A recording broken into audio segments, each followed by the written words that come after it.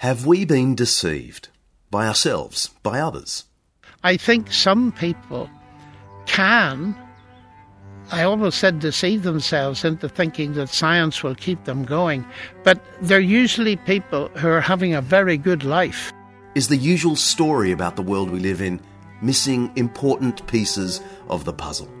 The biggest myth about the classical world is that it's not relevant. It is so relevant.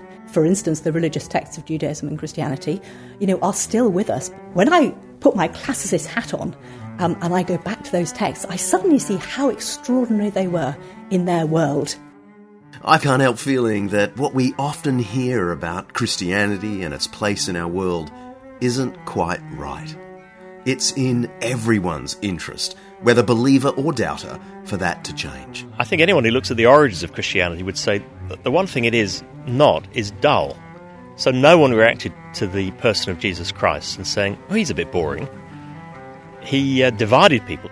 Myths have to be named, and sometimes shamed. Myths like science and religion don't mix. The church has done more harm than good.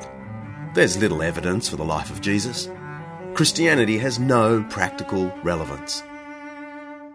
And he said, now, Lennox, do you want a career in science? And I said, yes, sir.